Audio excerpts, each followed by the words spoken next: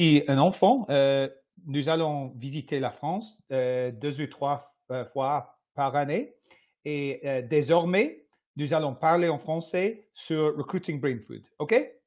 Okay, that's brilliant. So I think I got that. You basically saying you have been on holiday regularly as a kid every year to France, and you now claim to be able to speak French. Oui, et désormais, from now on, nous allons parler en français. We're going to speak French sur Brainfood, on Brainfood. Okay? So from now on, this is a French show, okay? All right. For the French, the Swiss, the Western Swiss. I'd love it. To be honest with you, there's not a lot of French media that I'm aware of talking about recruiting. I think there's a few channels. Nicolas Tassis does something on email. I think he still does like a Friday show, but I haven't seen that recently. So I hope that's still continuing. Who else? I think Guillaume Alexandre typically does a meetup or two, and then of course there's a massive sort of French community that basically are completely doing everything in French always. So I'm not in there. But yeah, I think there's a lively stuff going on. We should probably find a way to kind of bridge the two worlds a little bit more. Anyway, we better get on with the show. Welcome everybody to Brainfood Live on Air. It's episode 216, bringing it to you every Friday, no fail. I'm very excited to be having this conversation today. Reason why is because we've got an absolute change of format today. You know that usually we have a panel discussion. We talk through a topic. We go through all those bits and bobs. You're very familiar with it now. Today, we're going to do a bit of a change of pace because I was really kind of persuaded into it by our guest's enthusiasm and confidence that he was going to outline this utopian stroke dystopian view as to what the future of recruitment might possibly be like without human recruiters. So I thought, okay, I'll call you bluff, Stan. You come on and you pitch this thing, and let's have a look at a slide deck on this. Then we are going to invite people from the audience to come on screen, and we're going to kind of scrutinize this and criticize it. So that's how it's going to be. So if you're watching this show now on Crowdcast, be aware that you may be invited onto screen. So make sure you have your makeup on and your Wi-Fi sorted, and it's completely safe for work in terms of your dress code and all that type of stuff, because all of this might be happening. All right, let's we'll say hello to Adam. I mean, Adam, we know where you are. You're looking particularly roast beef in you are. That hand's still red, mate. But there we go. So yeah, how long are you going to be in France? Very seriously, it's been about 2 months. I honestly don't want to talk about it. I'm going to be home in about 11 days or something like that. And wow, it's gutting for me to think that. I just heard your voice quiver just a little bit, mate. That's serious. You are emotional about it. My voice cracked, didn't it? I know. Yeah. But dudes, you know, I mean, I suppose it's difficult post-Brexit now, isn't it, to do any permanent moves into a different country, I guess. I mean, what is it? You can do 90 days or something, isn't it? That you can be in a certain place before, you know? Yeah, different things everywhere, I guess. But I'm starting a company on Tuesday. And so I think that would help me to go and live anywhere, pretty much. Yeah. I think everyone loves the entrepreneur, right? So that's a bit of news. I mean, is that news that we can share, or is it something you want to talk about on Tuesday, or what? I can say I'm starting a new company on Tuesday. That's it. All right, watch this space. All right, I like the subject of recruiter enablement. That's the only other thing. Yeah. There's a hint in terms of Adam's digital footprint. Let's say over the past several months, you'll be able to see what the company's all about. The 3 guesses. Okay. Let's get on with the. Actually, no, we got to say thanks to our sponsors, don't we? No, we don't. I tell you what, I'm all over the place. The reason why I'm actually really tired. I mean, there's no excuse. But I've obviously just come back from a massive trip in Germany, and my brain is not working. So it's like everyone's going to have to help me out today. But yeah, listen, let me just try and do some sound checks. I think everyone can hear us on Crowdcast. Okay, the commenting fine there, but let me know whether the audio and video is fine for us. I actually hear Adam overly loud, so it's kind of strange that's the case, but I think it's just me. We are live streaming this in multiple places. You should be seeing this on my LinkedIn. You should be seeing it on Adam's LinkedIn. You'll be seeing it on people like Juliana Park's LinkedIn, Rob Walker's LinkedIn, Joe McCarthy's LinkedIn. So everyone is helping out broadcasting this to the universe. So if you can hear us all there, do let us know and comment whether you can hear and see us okay. Okay, a few people can say that they're hearing us fine, which is good. We have to thank our sponsors as always. Every week, folks, Recruiting Brainfood has been solidly sponsored now, I think, for 3 years solid. Every single week, a company is stepping up and saying, you know what, we want to make sure that Brainfood Live continues its essential conversations in the recruitment universe. And today we've got a wonderful repeat sponsor that's been one of the biggest ones this year. So I'm very pleased to say thank you to Candidate, who are a fantastic UK-based, international though RPO that have been doing great things in the scale-up marketplace. But rather than me kind of say too much about it, why don't I invite on the wonderful Gabby, and she's going to tell us all about it. Again, on Crowdcast, I can't find who she is. But I think Gabby did commentate earlier, so let me just find her. There she is. We'll invite her to the main stage, and she can tell us all about it. And I think Gabby's in Amsterdam, which I guess is pretty similar to UK weather-wise right now, which is essentially February.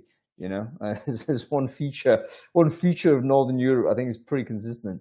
The summer has kind of instantly ended. Which is, broadly disappointing. So I think your depression on your return back to Glasgow will probably not improve because you're going to come back to just grayness, mate. Anyway, there she is. Gabby, how are you doing? Yes. Hello. Can you hear me, first of all? A tech check. We can hear you very well. By the way, Gabby was panicking on WhatsApp, just texting me before, saying, when are we going to do a tech check? Little does Gabby know. You said that.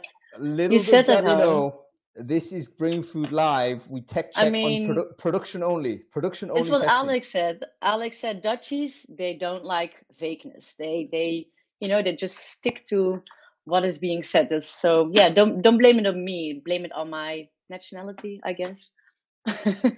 Listen, it's wonderful to have you on the show. I think it's your debut as well. But why don't you tell us a little bit about Candidate? Who is Candidate? Who should care about it? How do we get in touch if we do care about it? Go ahead. Thank you so much. Hello, everyone. Sunny afternoon. Hung, thank you for having me.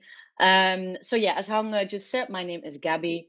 I'm based in rainy, slightly sunny Amsterdam at the moment. And I very much enjoy running the specialist team at Candidate. To answer your questions, really, Hung, let me cut straight to it. Who are we and why would you love working with us? It's fairly simple. We help businesses scale their teams with better talent and faster. More specifically about the specialist team. So now that the hiring market is still up and down, August is your, let's say, not so typical hiring month. However, at the same time, businesses are still making key hires. The candidate shortage in tech still persists. So that's why we have rebooted, let's say, our specialist team. They work on individual roles. And 3 things about this that you, let's say, should remember from my short talk. 1, they have deep domain expertise. Secondly, we work on a flat fee basis per role. So thirdly, that should lead to increased quality of your hiring and actually lower costs for each and every single hire. A few of the things that I'm very proud of that our team achieved lately, we placed 9 SDRs at Synopsys. Jiminy hired their VP of marketing to us, and ex-clients are getting back to us. And yeah, I guess that's the one scenario, let's say, where you love it when your exes are chasing you, right?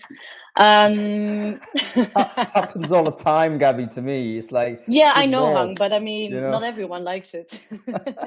No, yeah, and really, so for everyone here, whether you are a recruiter, a hiring manager, founder, or people leader, if you're hiring now for a very tough position and where you need to get better candidates faster, please let's have a chat. And and you and your team get to enjoy the summer. I'll drop my contact details now in the chat here. Thank you so much, Hung.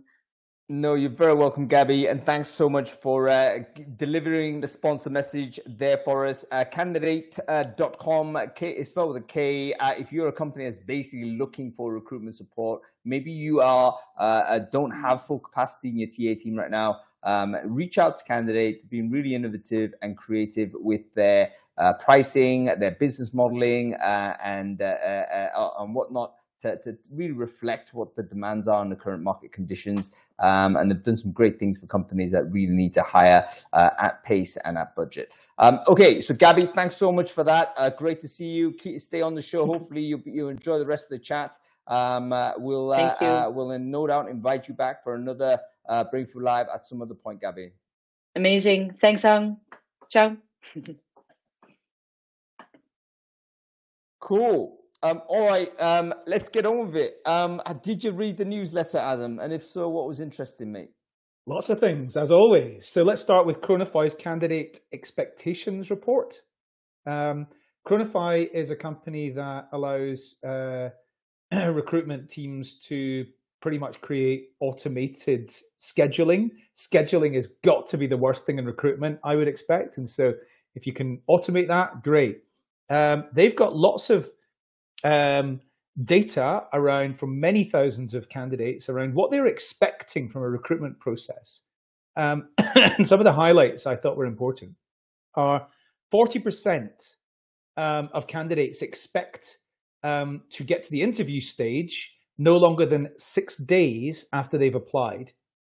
Yeah, I don't think we move that quickly, unfortunately, in most cases. And we really need to strive to meet candidate expectations, or they just get pissed off and work out another way of making money that is not applying to your company. So that's the first one. Can I just say on that one point as well, if a candidate expects to get an interview, maybe that's a Zoom call or whatever it is, I don't think it's face-to-face, but the first contact conversation with a recruiter within 6 days, you know what happens if they don't get that what they'll do is they'll continue harassing the recruiter. So they'll actually create more work for the company that hasn't responded. I had this incident actually last week where a friend of mine posted a job. She immediately got bombarded by candidates on publicly saying, yeah, I've already applied. I've sent you a DM. I've also sent you a Slack. I've done this, this, and this. And I was like, oh my God, what a headache. Because basically a candidate, if you don't hit their expectations in terms of getting back to them, they actually might increase their activity, which is totally rational and totally understandable, but their activity then increases your work. So it's one of those where you've got to kind of nail it early, otherwise it just expands as a resource load for you and your team. Anyway. So, okay, a couple of other things in that. Responsiveness is the most important thing that candidates are looking for, and this expectation has actually been increasing over the last couple of years. And 41% have said that a lack of communication is the most frustrating part of recruitment. So come on, everybody, let's automate this. I think it's one of the things that really has to, be something we're not relying on humans to do. It's not the interview to happen within 6 days. It's they want the interview scheduled within 6 days, by the way, just to be clear on that. Yeah, you know what? I think this has got to be the moment for interview scheduling to be automated, because it's the simplest way to basically take the workload down from under-resourced TA teams. I don't think any TA team's walking around with excess capacity right now. We've been cut hard. That means that a lot of TA teams are probably a little bit under capacity in terms of so the over capacity, should I say, in terms of the resources available. And so they need to get it efficient. It's got to be the quickest way to do it is to get rid of this email chasing business, and to use an enterprise grade software like Chronify or GoodTime or whatever it might be. There's loads of tools out there that can help you do it. And to be honest with you, a decent ATS these days will have a component which should be very strong. It should be part of your thinking when you're analyzing, the fit for purpose of core software, whether it has that feature built in or whether it has compatibility with some of these great standalone products that are out there. Anyway, cool. Give us another one, Adam. Okay, so Hung, you think that our salaries are not quite as good as your market worth, but let me just remember. So you say you work from the office 5 days a week. Okay, and what we're offering is you the opportunity to work from home 3 days a week. So let me just share my screen and get out my cost of commuting calculator. And let's talk through what that means to your total net take home and like savings, etc., etc. This is recruiter enablement, as far as I'm concerned, like calculators. We need these top props and tools and things to help us overcome objections. And a cost of commuting calculator is one that I highly recommend. And there is an example in Recruiting Brainfood. And in fact, it even tells you how to go about creating your own with ChatGPT. Have you shared your screen? Because I think no, I haven't shared my screen. It was just I was just doing some role play there. Your role play, the role play was so convincing. I actually thought it was normal dialogue. So yeah, that's so accurate. No, but listen, it's a really interesting tool. Basically, it's a weapon for employees to essentially make the case for remote. If you are a remote worker, you enjoy remote, and you're getting called back to the office, well, here's a calculator that you can use to say, you know what, if I was to commute, this is how much it's going to cost. And it's no good for you, it's no good for me. So worth having in your locker if you are finding yourself in a position where you're having that conversation. I'll share that link into the chat stream. It's called The Value of Not Commuting. And it's something we've never calculated before. But basically, yeah, Oscar, I'm totally confused. I'm totally knackered, man. I think I'm kind of sleep deprived. But anyway, there we go. Check it out. It's a great link. It's a nice tool. It's just I think it's just an embedded Excel, so it's worth you having a look at. Okay, give us. Sorry, you were going to say? No, I've got more. Go on. So Nielsen Norman Group, who are researchers in user experience, basically. They've done some research which shows how much employee productivity can increase with the use of generative AI. So the average is 66%. Now, get this, because this is not what I was expecting at all. They did 3 case studies. One for customer support, which I thought was going to be basically taken out the game completely by generative AI.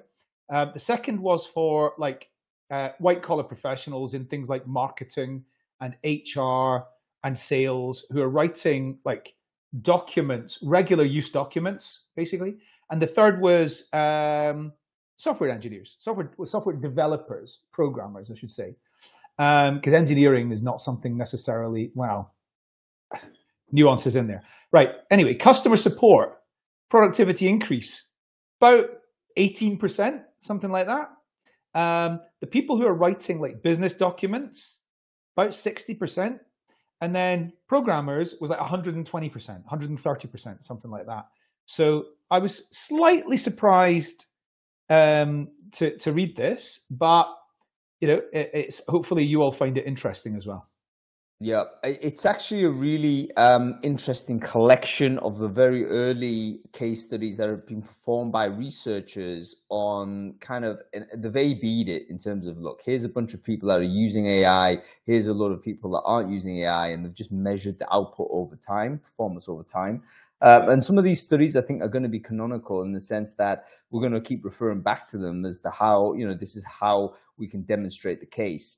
So the call center one, I think, was very clear. It basically, the main learning from that is that junior or inexperienced workers were able to up-level much more quickly to a experienced standard with the use of AI. So instead of taking 6 months to productivity, they took it to about 6 weeks.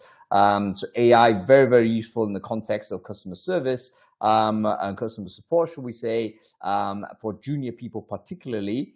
And anybody producing business documentation. I would imagine most of the people watching or listening to this show now probably are using generative AI for that purpose. So creating a blog post, creating internal documentation, recruiters, HR people, we do create a lot of textual documentation. We're probably using the text composition outputs as the main thing for from generative AI. And software engineering, I'm not surprised by this. And the reason why is because just the nature of software engineering, they're probably measuring productivity in terms of how much code is deployed. And I would imagine that is based on the fact that the code generation can do it without error. So, a human being typing stuff out is typically going to basically do keyword issues. They're going to, you're going to keystroke problems and all the rest of it. You're going to create code with unintentional errors in there that the AI never will. And it will also produce code at a much bigger, higher volume as well. So it doesn't surprise me that is one of the gains. Plus, it has to be said, engineers have been one of the most fluent and early users of generative AI. So they're probably 6 to 12 months ahead of everyone in terms of how to use it. So they may, in fact, be more skilled users of AI as well. Cool. Well, listen, I'm conscious that everyone's getting restless here and everyone's like clamoring for Stan to come on screen. But just really quickly, one more is the New York Times demographic thing. I mean, like history tells us that the countries with the largest working age populations are the most productive and have the biggest, best GDPs. I mean, go and take a look at this for like signs of doom for a lot of us who are on here. So I mean, as I think we've talked about on here quite a few times, Japan's got some serious big problems with the working age population that they've got. Who's next? Britain, Eastern Europe, but lots of Europe. Europe's got big problems coming as we're all going to be retiring, and there's not enough people coming behind us. So we're not conscious of this at all, and I'm pleased that demography is becoming a bigger part of how we're thinking about recruitment, because fundamentally it is about this is the talent pipeline. We talk about the talent pipeline. There's no sort of a better way to think about population other than where are the next generation of people coming from. Now, European societies have previously got away with it through, immigration and bringing people in from the outside. That's all been well and good, but it's coming at political and social cost. And it's coming to the point where, we're going to end up electing sort of governments that are simply hostile to it. UK being a good example of that. So we need... I imagine the Netherlands is one as well. They've got 17 million people in half the size of Scotland today. And as Stan's just pointed out in response to this comment, there will be bots. So bots the Netherlands might help. And the UK have got hope. The thing is, the bots might help, but at the same time, they'll help in terms of the production aspect, but they won't help in the consumption aspect, because a person coming into the country is not just a worker, he or she is also a consumer. So one of the things that I think the AI evangelists, and I'm an AI evangelist generally, but the AI optimists, shall we say, I think mistake. They simply think about AI in terms of its productivity gains. They don't think about what happens when you lose a consumer. Because guess what? A lot of our economies are based on people spending stuff. As far as I know, and AI is not going to go out and spend stuff. So anyway, there we go. Right, let's bring on Stan. I think we've had enough chit chat. Stan, you better not disappoint, mate. Taking a massive risk, roll of the dice. Stan's going to be there. He's in a jacuzzi. He's nowhere near a computer. This will be the image. I totally expect something completely like this. I've never seen as much. Like craze for somebody coming on stage since Taylor Swift. Yes, he's like super pop. Then again, Stan is a high impact guy, so we fully expect him to be giving at least a bit of drama, if indeed he can come on. There he is. Hey, what's up? Good Lord, good to see you, Stan. Nice to see you looking well. Love the mustache, by the way. Is that a long-term thing? What's the dealio with this? I like to switch things up. I'm in the south of Spain right now, so I thought I'd let it grow. Straight out of Narcos. We'll come back. Same as Adam's beard. Adam, I remember you clean shaven as well, and I guess I gotta try to catch up with you guys. That's it. Okay, votes in the comments, folks. What do you think of Stan's facial hair? Do you want him to keep it? Should he be clean shaven? What do we think about it? I personally like it. I think it's pretty good, but you tell me, folks. Okay, Stan, why don't you quickly introduce yourself? Who are you? What it is you do? I work at Smart Cruise. It's a hiring platform. We're trying to be the most usable, flexible, and connected one. And I'm blessed to run partnerships. So I get to see loads of amazing tech, loads of amazing services partners, and really build this holistic view of what we're doing to drive that one thing we're all after, whether you're on the vendor side or in-house side or agency side, and that's deliver hiring success. Create successful hires and happy employees.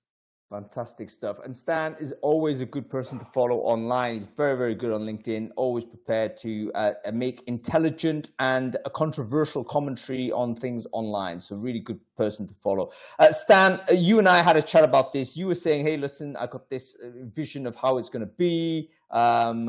This is the potential future of how fully automated recruiting looks like. And I listened to this and I thought, okay, fine. Not skeptical, because I do believe that these things are feasible and possible. But I wanted to use this conversation and your presentation as a thought experiment to say, okay, let's put out the view, how it could be, and then we'll tackle it in comments and bring as almost a radio call in afterwards to see who wants to come in and take a shot at you. So I wonder whether, do you have the presentation? Are you prepared to deliver it? What's the dealio? Yeah, I shared it with you. I have it here. If I can screen share myself, then yeah, you screen share. I've got no interest in it up. Okay, so just a few disclaimers before we go there. First of all, let's not get too philosophical, and definitely not about, let's not hit the economics of it. If we want to go there some other time, I think that we all will be liberated from work. But let's not go there, because that's another 2 hour. Make the case. Basically, let's see you tell the story, Stan, and let's do that the other time. The other big thing about AI is I love technology. I've been working with it a lot. I see a lot of it. I'm going to try to open people's eyes to what's currently available.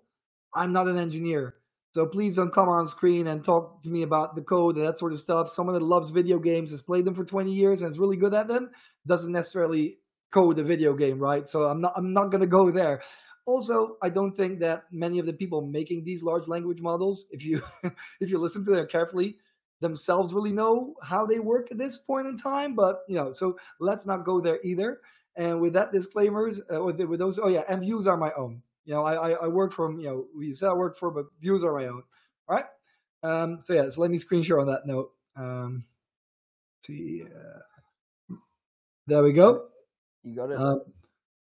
And I'll try to go into slideshow mode. Cool. Can everyone see my screen?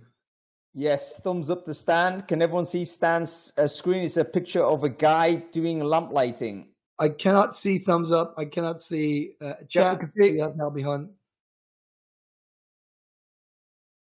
Oh, are you still? Am I still there? Are you still there? Yeah. Yeah. Yeah, brilliant. All right. Yeah. So the lamplighter, man. Having worked in this industry for 17 years now, the current developments in generative AI and technology in general, also beyond that, just the creativity that I see from all these technology vendors across the hiring journey really makes me look at the role of the recruiter in particular, whether it's a sourcer, an interviewer, a scheduler. It really reminds me of the lamplighter a bit over a century ago, just after electricity was invented. And it took a long time. It took 60, 70 years for lamp-lighters to die out as a function because innovation horizons and adoption was slower. But right now they're a novelty. You only use them, exclusively. There are a few in London. I bet there will be some recruiters in the future just to see what that experience was like in the museum. But not because it's really fit for purpose. And the lamplighter obviously was bringing light to cities when the sun went under. And I think that putting people in jobs that are the right fit for them, the right fit for the employer, the right fit for their career path, the right fit for their personal ambitions and goals. I think we'll be better off handing the reins to technology. The sooner the better. I think candidates will win and employers will win. And the way I want to attack this is by walking people through some technology, but also by making this point. I can't read the chat, but I always like to put this one forward when I try to address technological changes. Does anyone have anything that stands out about this post? Maybe Adam, Hun, maybe you can tell me some things that you think stand out about this post that by Jan. Well, firstly, it got 300,000 plus impressions, which is massive, right? So he's done an amazing job of a lot of engagement. This. Yeah. Well done, our friend Jan Tegze on this. Comments, shares. Yeah, amazing. Look, let me have a look at this. Okay, so he's defending basically no commute, the remote works, flexibility. This is good work. So it's basically a human being that's able to control a lot of the experience of work, which I think, in the pre-COVID era, we probably didn't have that. We were working to other people's schedules, working to other people's environments. We couldn't choose when we started work, when we ended work, what tools we use, etc., etc. So all of the components of good work, I think, is probably now to hand. And Jan is basically making this connected with the concept of not being in the office. So yeah, that's my reading of it. Right, Adam, anything to add to that? Well, yeah, I mean, the amount of comments on here mean it's an important subject to people. 201 comments on here means people are really passionate about this subject. Personally, I entirely agree. And his final clause, there's no going back, is one that I entirely subscribe to. Love it. Well, this was not what I wanted to prove. The whole thing was written by AI. That was the point I was trying to make. The subject was chosen by AI. The closing point, the argument was created by AI. The whole body. And the funniest thing about it is that a bit later that same month, Jan confessed to it. If you look at the right post, he explained how he did it, and people clearly didn't care as much. They clearly didn't care as much. Still quite a few comments, but far less engagement. And I think that's also very true for how we're hiring. People don't really care who's doing the middle work, who's bringing making that connection between the job seeker and the employer. They just care that it's something that they that's a fit. And as you can clearly see by the post on the left, this was a great post indeed. It was topical and it hit a lot of people. So let's take this to recruitment. And again, it's going to be a journey through the hiring journey, looking at technology. I only have one logo to share here. Also, something about these logos, I added them top of my head. In many cases, not the only one. In this case, it is. There's no other company in our industry that cares so much about forecasting than Danny Hudson's and Craig Payne's Foresight. But all the other logos, these are just good companies I believe are doing a great job in their specific category, but there can be other ones, there can be better ones. If I missed anyone, just let them know in the chat or let me know. I'd love to look at them. But anyway, for those who don't know Foresight allows you to plan your demand, who you need and where and when, up to 36 months ahead. And I love this because, like you see on the left side, I'm quoting Danny, that most pain points in TA teams stem from a lack of demand planning. But then after you know who you need, when, and where, you should also figure out, okay, where are those people? Whether you're hiring locally or into an office or especially remotely, you need to know where is the talent I'm looking for and what moves them? What do they want to get paid? That's where PayScale and OpenComp can already help you. These are existing technologies. Well, now you know who you need, when and where they are, what languages they speak, what moves them. Now you got to write some proper, job descriptions for them. Half of these companies, half of the logos you see here did not exist 2 years ago. All the top ones, really, the top five, they are brand new, and they all do an incredible job writing job descriptions. The ones below can actually also de-bias them or make them more well-structured, more inclusive. Also, very relevant stuff. But what if you want to write more? What if you want to create, a blog or an article for your website, or you want to create a infographic or content you can post across social media? Adam, have you ever heard of listening bots? Listening bots, yeah. For example, when you look for content that your readers will like for Brainfood, are you using listening bots? No, but I know what you're talking about. It's basically, it's like mention, isn't it? It's like you kind of, it's stuff that spiders across the prior to the AI world, it's basically technology that would spider around looking for kind of keywords, I guess, or looking for conversations that certain people are making, and then dragging it into a file that the subscriber will be able to see. So yeah, I'm aware of those tools, but no, I don't use them. Yeah, so you're exactly right, and this has taken a massive flight. AI is now essentially reading the web, so there isn't almost a target audience in the world. If any folks in employer branding teams are listening right now, this one's for you. There almost isn't a target audience that you're hiring for that these listening bots don't know what they care to read about. And guess what? Usually it's not your jobs. Usually it's another topic. But if you have your hiring managers or people in their teams that work in those specific areas, get topics suggested to them, which these companies can do, and then write articles or create content that they can share across social media, which these companies can generate for them, and you can determine how much of it. Some will do everything, other people will want parts of it and then change it up a little bit. All this is possible, and it'll allow you to write incredibly targeted and engaging material for a specific audience that you probably don't know that much about, and the people within your organizations don't have the skills to write. If you're an amazing bookkeeper, or you're an amazing salesperson, or an amazing name a role, you don't necessarily have to be a great writer or have the time to do it. These platforms will do it for you. I'll just add to that. If you're a tech provider, you're on here and you want to be able to offer this to your customers, then just embed SEMrush and it'll do the same thing. Exactly. Yeah. And there are more, right? I particularly like these two. They're top of mind for me. But yeah, they're also another thing. Like, most of these tools will have an OpenAI API call. Later, Inflection will come there. Bard is doing incredible things. I bet many of the people on this call are using ChatGPT. Lambda. Yeah, exactly. Meta's just made it available. Yep. Yeah. They're in this presentation further down the hiring journey. Right. Yeah. But anyway, let's continue, because I don't want to take up too much of this time for the presentation. I want to chat about these topics.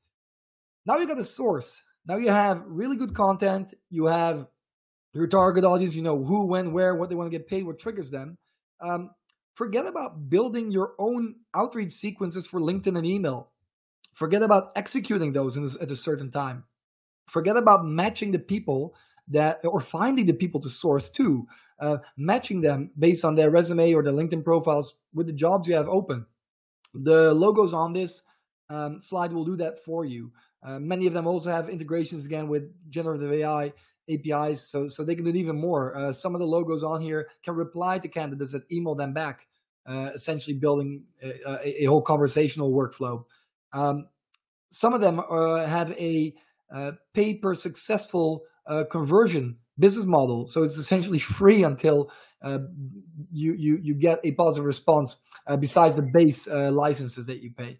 I mean, this can make the positive spin is it makes sourcers incredibly more productive, and they deliver a better quality, but it genuinely also just replaces huge loss of the sourcing team.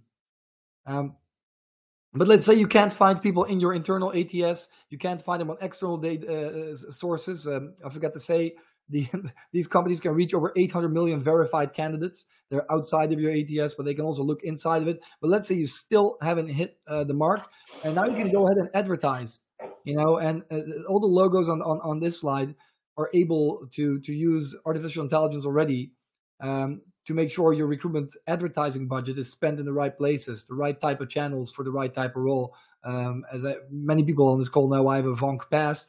I'll call them out here, and this is already years ago when I worked there. If you were looking for a software engineer in Germany, you would use different channels or a different combination of them than when you're looking for a software engineer in Latin America or in Asia.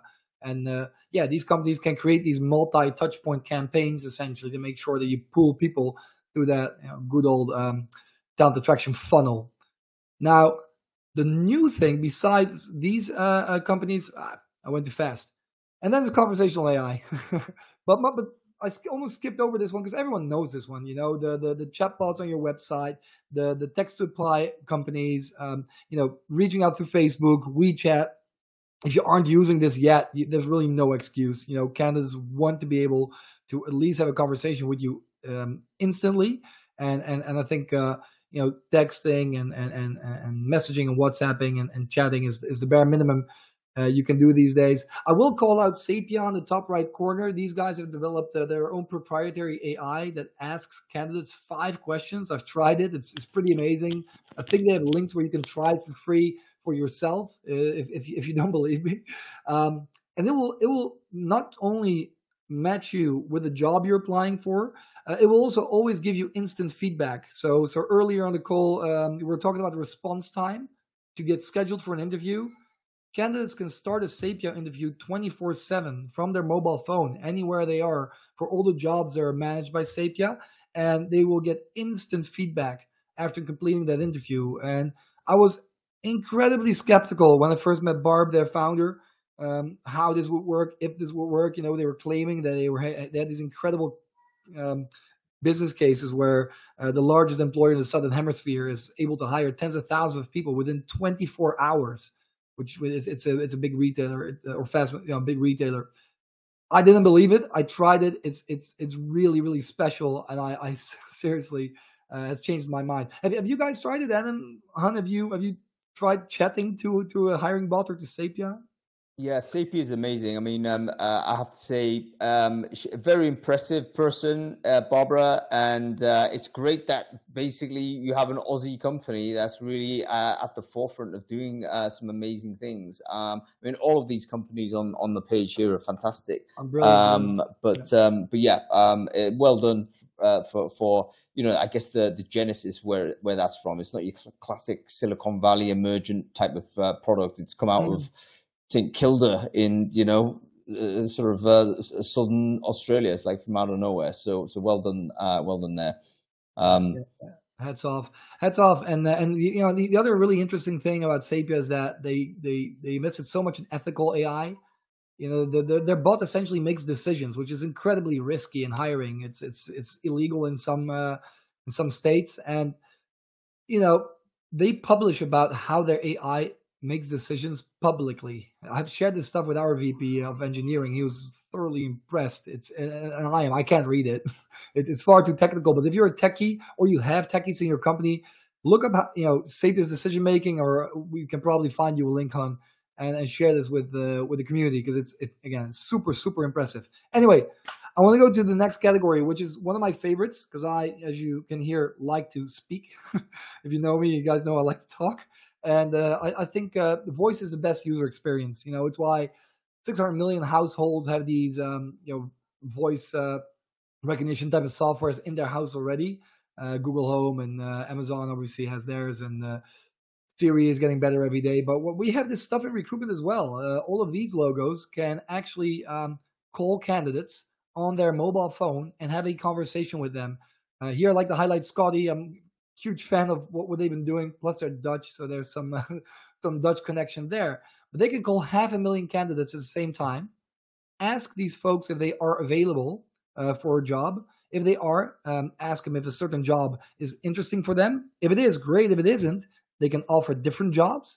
If they want to learn more about the company first, no problem. It will tell them more about the company first and then go back to the jobs. Now, if they do like a job, Scotty can screen, ask knockout questions, and then they can do something called smart sourcing to connect people with a recruiter. So if you're a recruiter and Scotty's on the phone with a candidate that might be a fit, they can call you while they're speaking to the other candidates and transfer them straight over to you. But in many cases, especially for the less complex jobs, they won't have to. Jobs in consumer call centers, jobs at warehouses, they can just schedule the candidate in for their first day or for their trial run. You can even, what you call connect the offer workflow in there, right? So that the candidate can receive an offer, sign it, then Scotty can call them back that everything is settled, and they can prepare them for the job. What do they need to bring? On the first day, they can have a quick call before. During the day, they can ask how it's going. After the day, the bot can ask for candidate feedback. Pretty much everything a human is doing. So see where I'm going with this? Back to that lamplighter analogy. A quick interruption, Stan. Sure. Just to go back on Adam's point on your kind of expectations, technology like this will completely nail that sort of use case. because candidates were upset that they were not getting any information after application. Excuse me. Well, guess what? Use of these types of technologies will give you instantaneous sort of updates as to where your status is, and where what the next day will be. It will just eliminate this phenomena of candidates going through in the process, putting energy into it, not seeing anything at all back. So yeah, I just want to make that point. Absolutely, and man, the bot never sleeps. It's never tired. It's not led by emotions. It doesn't get angry. It doesn't get hungry. It never forgets. It doesn't make the same errors humans do, and it can be called back 24/7 across any device in any place at time. It doesn't get mad at you.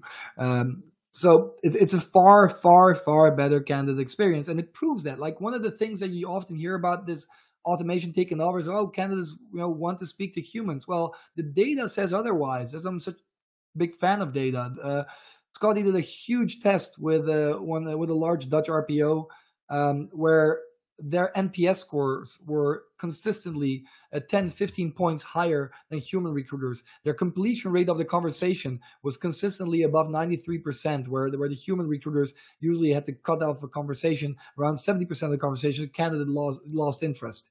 So it's more efficient, and it has offers a better experience. I'm at my girlfriend's cousin's place in Malaga. We're having a city trip here. He's not from the recruitment space, and we were talking about this. He said, "Oh, but wait, that's actually kind of paradoxical, because if they can do all of this and they are hiring for customer service jobs, then can't they do the whole customer service job?" And yes, absolutely they can. Like Curious Thing and Scotty and Qualify as well, all of them besides recruitment also automate customer service. So that brings me back to that whole being liberated from work stuff. But again, let's not go there. According to Nielsen Norman, the productivity uplift in customer support is not as high as it is in other areas. Interesting. Yeah, can you, Stan, just quick side note, can you introduce me to whoever's behind Curious Thing? Because just based on the logo, I think we'd be friends, and I want to know that person. Yeah, for sure. Guess who I introduced him to as well? You were just talking about Chronify.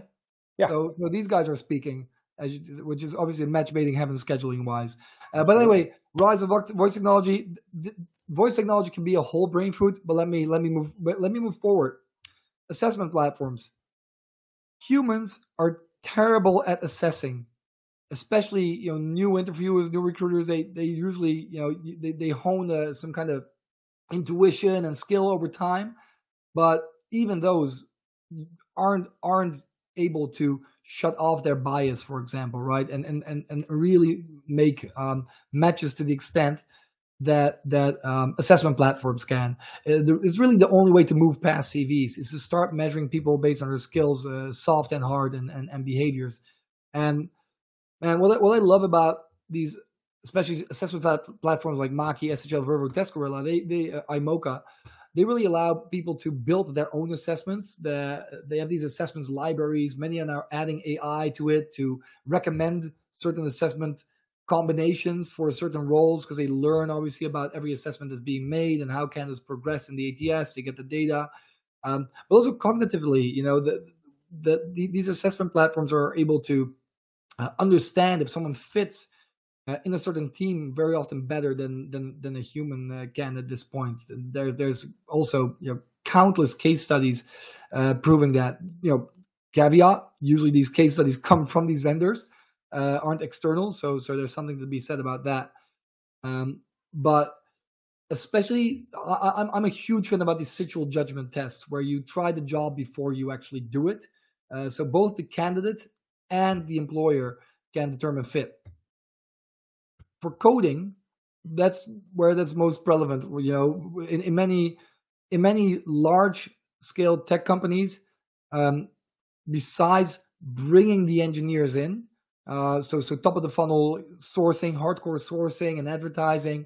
Most of the skills assessments are actually done by coding platforms and then a hiring manager or experts on that team, because not many recruiters have been trained or are able, to assess if someone's a good AI engineer for Google DeepMind or something like that. So this is a huge category as well. But then one that's got a bad rep, and Han. Last year, I came on the show to talk about this with you. Do you remember the show about culture and culture matching? I do. Unfortunately not, but I'm sure it was thrilling. Yeah, it was good. I remember it. So what sticks with you, Adam? Where do you think I want to go with this one here? Well, a lot of people said that selecting people for culture is completely biased, turns into like it's anti-diversity, and all that sort of stuff, and it shouldn't be done. That's what a lot of people were saying. Yeah, exactly, and it turns out it's because people are mixing stuff like where someone was born, or religion, or ethnicity, directly with culture, which makes sense because they kind of overlap in the way that we've been raised. But what these companies have proven is that more about, are you a informal person, or do you like an informal employer, or would you like to be in a formal environment? Do you see your colleagues as friends, or are you 9 to 5, or are you 24/7? Are you remote, or are you in the office? And if you don't recruit for those type of things, that's how a lot of mishires happen. I'm Dutch. We have two famous banks, Rabobank and ING, both orange logos, both about the same size, both with exactly the same products and services. But one is a 100-year-old cooperative farmers bank, very 9 to 5, strict suit and tie in the office, and the other is a 24/7, almost like Silicon Valley type of tech company these days. And those cultures don't mix. So you can have people in the same job, different backgrounds, but it just does not mix. And the same can be said for putting a really successful manager from Japan into a Latin American company, and vice versa. The Culture Map is a beautiful book to read about that, and to write off hiring for cultural fit, for emotional fit, as bias is really, I think, hurting hiring success. And I'm convinced that technology will prove that if you do that, you get better matches and better, longer lasting teams and happier, more productive, more successful employees. But let me not dwell on this one too long. I do like to highlight that one. Whole new category, interview intelligence. If anyone here is hiring for sales, you know what Chorus AI is, or Gong.io, these systems that transcribe, record sales conversations. Well, we've all been talking about how recruiting is marketing and sales. So the interview or sourcing in many ways is similar to a sales conversation. And these companies have emulated what those platforms do really well and bring it to recruitment, which allows interviewers, hiring teams, to provide much more structured interviews, create better what they call practices, can remember what was being said in the interview the best way. MetaView, I love the demo that you showed on your channel, Han, where a recruiter, after a interview through MetaView is transcribed and summarized, asked the bot whether the person was fit for a startup, because the CV mainly said large corporates, and then MetaView was able to distill yes for these and these reasons. I don't remember them. For example, they were volunteering for smaller companies or something. That's impressive. The only thing that I will say about these tools is that they are really built for the status quo. They are built for thinking that there will still be a human recruiter or a human interviewer. Whereas if we get to a world where job seekers are using AI to apply and employers are using AI to qualify them, then this whole category won't make any sense anymore, because there won't be any humans. But for a long time, I think the hiring manager will exist. I think that's what's going to be their main user when all recruiters disappear. I do see a future for a while still for these platforms. And then I'm almost there, so we can still do some some grinding and some other perspectives. But onboarding, how often does it go wrong? We have incredible companies in the market that help people prepare, and then over a period of time, not just the first few days, but for example, Onboarder covers the whole employee life cycle from starting on your first day to the first month, 3 months, first year, internal mobility, but then even outplacement. But the one that really impressed me at the HR Technologies Conference a while back is a company called 50 Skills on the right, because they have a journey builder that has just an incredible UX from my perspective, but they've also put AI behind that. So AI will recommend to people that, for example, don't have much experience with building onboarding journeys, the most successful onboarding journeys that they have seen from their other hundreds of thousands of users and of experiences, which I think is a great way to work. And the other thing I loved about what they did is that they've created a library where if If you create a great onboarding journey and you want to share that with your other peers in the recruitment industry, you can just share it and people can use it, which I think is a great way of working together. But to bring this all together, what I'm predicting is that ultimately all of this stuff will be automated by creating automations between all of these technologies, auto progressions, if you will, and by integrations through centralized hiring platforms that can measure what's working, connect it all together. I got to give another shout out, I promise, to a small boutique agency that does this sort of stuff called Other. They've done some incredible stuff with our technology, also with other technologies, creating these automated hiring journeys. What I'm arguing for is that at some point they will become fully automated. And that's it for the presentation. Am I back? Yeah. You're back. Okay. There's a lot of hang on. Before we get on with it, thank you, Stan, for that presentation. Very interesting. We have a lot of people saying, please share that. Are you prepared to share the presentation? Yeah, for sure. You can have it. Please do so on the chat stream there. Folks, we always have to do this in the middle of every show. We are almost to the end of the show, so we because of the unusual format, we want to make sure we don't miss this one. So Recruiting Brainfood is here to try and make sure we continue conversations even after we come off air. So take a moment, grab your LinkedIn URL, share it in the chat stream that you see in chat Crowdcast here, and then connect with everyone else that has done the same. If you're watching this on any of the LinkedIns, Facebooks, Twitters, or wherever you're seeing the live stream, do the same. Grab your LinkedIn URL, share it into the comment thread there, and then connect with everyone else you see. I can see about 200 people or 300 people are watching this here on Crowdcast. There's going to be hundreds elsewhere. So your chances of emerging from this with 100 plus excellent connections on LinkedIn, I think, are very high. So go ahead and spend a bit of time and do that. Okay, Adam, I interrupted you. Go ahead. That's all right. So I just wanted to respond to a lot of the comments on the chat here while Stan was talking, and then get Stan's opinion on this. So there's a lot of people in here saying, "Oh, I might as well just retire," or things like that. And my opinion is that talent acquisition teams are not necessarily going to be smaller as a result of all of this, but the jobs that they're doing are going to be quite different. And I think there's going to be a lot of robot managers. There's going to be a lot more people focused on things like branding and experience design and things like that. And there's going to be far less people like actually doing recruitment. No, says otherwise. No, man. Stop it, Adam. Even the jobs that you're giving as examples right now will be managed by bots. Earlier at Wreckfest Live, Steve asked me, but don't you need a puppet master? Don't I believe in the puppet master that manages all those different solutions and AIs? Yes, I do. But that puppet master, guess what? Will also be an AI. Obviously, because if there's a human doing this job, even if they'll do it for a week, the AI will know enough about it to self-teach it to do better, faster, higher quality, better kind of experience, better matches. Mate, we are all, not just you guys, I am losing the current job we have. And the chance that those jobs will come back or create new jobs for the first time in history is incredibly small, because not just productivity has been enhanced in this latest technological revolution, but also quality. So what's left? Slowly but surely, you need to find out how to leverage AI for your own, for your own benefits and your employer's benefits. Because the people that don't, they have a short, job horizon.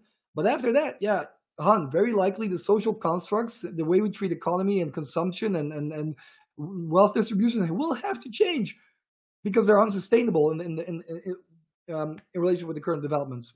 And I think the smartest people at top, they know and are preparing for it. No, absolutely. Okay, we've got some time to bring people on screen. The plan was always to rope people who are particularly passionate about this. Are you annoyed by this presentation? Are you inspired by it? Do you want to come on screen and give your comments? How do I do this? I mean, if someone does want to come on screen, please do say in the comments. I think you can put your hand up or something. Is there a feature to do that? I don't think so. But okay, if anybody wants to come on screen, just say so. Otherwise, I might just pick random people out like a comedian in the front row or something. And we'll see where we go. Stan, who chooses the tech stack then? A bot chooses the tech stack. So who chooses which bot chooses the tech stack? does a bot select a bot to choose the tech stack that's used for talent acquisition? This is already happening, man. When you try to choose a holiday or choose a movie, you ask ChatGPT, right? So, hey, I have this challenge in this market. What do I use? I think the future of platforms like the one I'm working for is being able to answer those questions instantly. Really empower hiring teams to break free from those legacy processes, legacy systems, and leverage the power of technology and AI to instantly create far more compelling candidate journeys, far better matches. You know, the ingredients are here. The problem is we're still thinking in the status quo. We're still thinking, how do we make the recruiter more productive? No, we need to be thinking about the end goal. How do we make better job matches? You know, how do we make people happier, employers happier, retention longer? This is the sort of stuff. Not how to make recruiters more productive. Show me a person outside of our industry that will raise their hand if you ask them if they want to talk to a recruiter. Show me one. Okay, Jane, I've just invited you on screen. I thought you had a really interesting comment, so I want to try and see if you want to come on. No is okay, but if you want to come on and have a chat with us, that would be amazing. Okay, I think the dystopia view is not irrational in my view. I think that the logic of our current economic system is to do things as efficiently as possible to make as much revenue. That means getting rid of headcount. I mean, we've seen it over the last 12 months. The big tech layoffs, it's all about reducing headcount. They don't care. They meaning us. So if we're company owners, we'll also think this way. And it's important to realize that the them and us argument is often a case of simply our own positioning, because oftentimes them is us, depending on whether we're the user of the product or whether the subject to being used or whether we're a service provider or whatever it is. So all of those things are a big part of it. Question is, what do humans do? Do we start our own hobby farms? I definitely think we should learn how to grow food. I think it makes sense. Do we even have space to do that, though? We don't know. Okay, Angel, I think it's Angel. Let's try and bring Angel on. Perhaps he or she, I think it's a he, as a Latin name, I believe. Come on screen. Let's have a chat and see whether this works. And Adam Gordon, do you remember when we first started Brainfood Live on air, the initial idea behind it was that we would do a call-in show. But at that time, 3 years ago, basically no one would be prepared to do it. People are raising hands. There's a feature to do this. But now, has the world changed enough? It may have changed, but I can't understand the UX in order to get hold of this. All right, I don't see who's actually wanted to come on screen. I'm sorry, guys. I've pressed something and it's gone away. Okay, I don't think this is working. All right. Just say in the chat if you're coming. Angel is here. No, Angel is here. Just. Hey, can you hear me okay? Oh, it's not. Yes. It's Angel, I think. We it's can Angel, hear you. We yeah. can't see you. Do you want to stick? Is you okay? Camera off, but camera on. Yeah, camera off is great because it's too early here and I'm in the dark anyway, so it's great. Okay. Go ahead. What have you got to say to Stan, Angel? Yeah, it does frighten me, if I'm being completely honest. I'm very, very new to recruiting. I'm mostly doing sourcing at this point. But all of this information, it is a bit of information overload. I'm sort of joking about the hobby farm thing, but I would totally go that direction if I had the option at this point, because it does sound a little bit frightening if somebody can just come in and put a bot in to do my job at this point, right? When did you come into the industry, Angel? Just 9 months ago. Yeah. Okay, cool. In healthcare in Canada, so it's fun. Yeah, I mean, I think the reality is all of us are feeling the same. It's not about how long you've been in the business. There's people that are veterans, some of the more harsher comments in the comment stream are actually industry veterans that have been doing the job for 20, 30 years. So I think everyone is feeling that, okay, this is something that might be happening and something to think about. But the reason why Stan is presenting this is basically to kind of test the edges of it. There's certainly there's no organization that's anywhere close to doing all of this as we have laid out. But it's a possible future, and that causes us to think, okay, what else do we need to do in order to position well? Adam, I wonder whether you got any thoughts on this. Like, how would you address some of Angel's concerns there?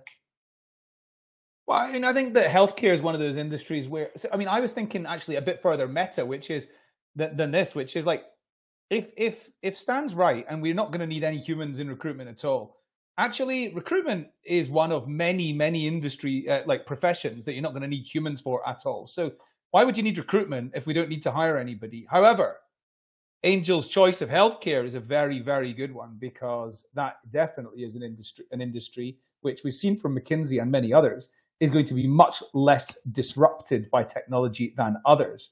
So I don't know if that was by design or not, Angel, but well done. No, I think yeah.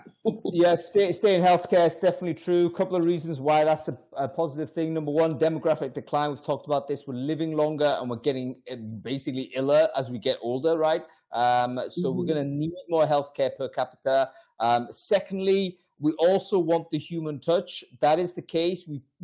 I call it human preferred anyway, is my quote on this. Which is basically you might get an automated solution that is technically better, but in certain areas or certain domains, we would actually prefer the human in any case, even though they were technically worse, because sometimes we need the person to hold our hand, right? We don't want the bad news to be delivered to us by a robot. We need someone to be talking to us and showing empathy. And I think that the humanness of this cannot be replaced, because the humanity is the reason. That is itself the service. I will find you that article. But a piece of research recently came out showing how people needing healthcare perceived bots as having more empathy than doctors. I think that's true. And it's a big piece of research. I can see that, yeah. I'll try to get you that link for Brainfood. I'll have it to you by this afternoon. And there was a logical reason even behind it, that they thought like doctors can't have too much empathy, because if they do, the job would be unsustainable for them. They need to be able to let go from the pain and the suffering that they're seeing. But there's another funny thing about voice and bots, because one of the things that Scotty disproved, for example, they have some data on that, is that candidates won't want to share very specific details about themselves, their current income, or their current life situation with a bot, when they would with a human. The opposite turned out to be true. And job seekers trust the bot or distrust the bot far less, or trust the bot more than they do the human that's calling them. No, let me intercede there. I think it is actually not to do with bot or human. It's got to do more with the social distance you have with the thing that you're talking to. So, for instance, very well known trope: you tell the barman everything, you tell the taxi driver everything, you don't tell your best friend half the stuff that you might share over a beer with the cocktail guy. And it's because of the social distance. So I think it's the bot basically has guaranteed social distance. It's never going to go anywhere, we think. Therefore, that's the thing. Okay, Angel, we're going to let you go. Thank you for coming on screen. We're going to bring on Barry. Is it Barry Di Paolo, I believe. Let me see if I can find Barry. Oh, God, this is quite tricky. It's not Barry, it's Brad. Bradley, there we go. We're going to accept him onto the main stage. All right, so people can actually stick their hands up, and I can click them on. It looks like it's something totally easy to do. There's Bradley. Bradley, how are you doing? I am great. I'm not sure why I'm on stage twice, but two Bradleys is better than one. Stay where you are. What have you got to say, caller? Well, this is our first time meeting, Hung, but I'm a big fan of Adam and Stans and know them both well. So I'm going to kind of sit right in the middle between the two of them, because Adam and I are both big fans of automation, both founders of automation companies. So I do believe that, I think Adam is right. The recruitment function is going to change completely. We're going to see more people driving ships and picking like tech stacks and things like that. But a lot of the process is going to become automated. It's going to become bot driven. I think the whole nurturing the conversation side, the sourcing, reviving applicant tracking systems, all of that driving things right through. But right down to the hiring decision. I don't know if bots are going to make final hiring decisions. I think they can replace a big part of the process, but I think Adam is like I'm kind of right in between the two of them. It's going to change completely. Talent acquisition teams are going to become more focused on tech and marketing versus sourcing and screening. If I just respond to that with one thing, which is, I one thing I said, I'm going to take it back. I'm going to take back the comment I said, which was that talent acquisition teams will be the same size. They will definitely not be the same size. However, I agree. Between now and a big reduction in the size of the team, they're going to expand in particular areas, because right now the battleground in most companies is in the recruiter area, and it's going to become more and more about the experience design and the speed and all those sorts of things. And every company, most companies, are going to have to get better at that, and they're going to have to refocus people out of filling jobs into that area to get better and better at that, I think, in advance of the bots taking over. So I'm not totally disagreeing with Stan, and I am pretty close to him on this, but I don't quite get the concept of the bot chooses which ATS and things like that. I don't quite get that. Yeah, I'm with you on that one, Adam. I think we're still going to need people to drive the tech stack, and I don't know necessarily about ensuring it's working properly, because AI is going to do a much better job at that than we can. But the team is going to change drastically. Recruitment teams are going to drop in size. AI is here to stay, and it's going to replace a big part of the process. So if I was in recruitment right now, I'd be focusing on learning skills like marketing, learning skills like automation, learning skills like conversational AI, and things like that. That's what I'd be focusing on if I was actually in active recruitment right now, because sourcing and screening and setting up interviews, those things are going away. They just have to. Yeah, very, very good, Bradley. Basically, we're talking about all of the interview logistics, the recruitment logistics part of it. That's got to go. I think we all kind of want it to go, but actually when we look at it, it might actually be 70% of the work. So if that is the case, what the heck else are we going to be doing? It's a thought we need to put on. Bradley, thanks for coming on to the screen. I'm going to have to move on to the next caller. We'll have to bring both the Bradleys off. Can I do it in one go? No, it disappears. Okay, cool. Is there anybody else that wants to come on and have a chat with us? This is like me with no filter. So if you want to come on and say something, go ahead. Not that easy for me to see how it works, though, because there's no hand raising. There is a hand raise, but for some reason I can't see the hand raise. Yeah, okay, no worries. Maybe that's it. We have to let it go. We're already over time. Stan, thanks so much for presenting your dystopia position on it. I think it's worthwhile maybe doing a second show of a different type, maybe with a different presenter, with a different view. That would be quite interesting to contrast and see how we go with that, because I think it is possible to make a strong case the other way as well. So yes, we'll go ahead and do that. But thanks for stepping up and basically playing that role, Stan. I'll see you soon, mate. Okay, Adam, you got to go as well, so I'll let you go. Thanks everyone for watching. We'll be back next week. What are we going to be talking about? We've actually got an amazing show for you, because we're going to be talking about LinkedIn updates. It's actually, again, a unique show. This time it is Andy Foote is going to come on and just give us a presentation on what the latest LinkedIn updates have been. We have all seen, or if you've experienced, that your view rate is sort of collapsed. The engagement rate is no longer there. Why is that the case? Well, guess what? I think we have some news as to why that is and what those changes to the mighty algorithm have been. In which case, tune into that, follow the channel, and register for the show. Make sure you see Andy talk about that as well. Okay, that's about it. I've got to go to sleep. I'll see you next week, folks. Cheers.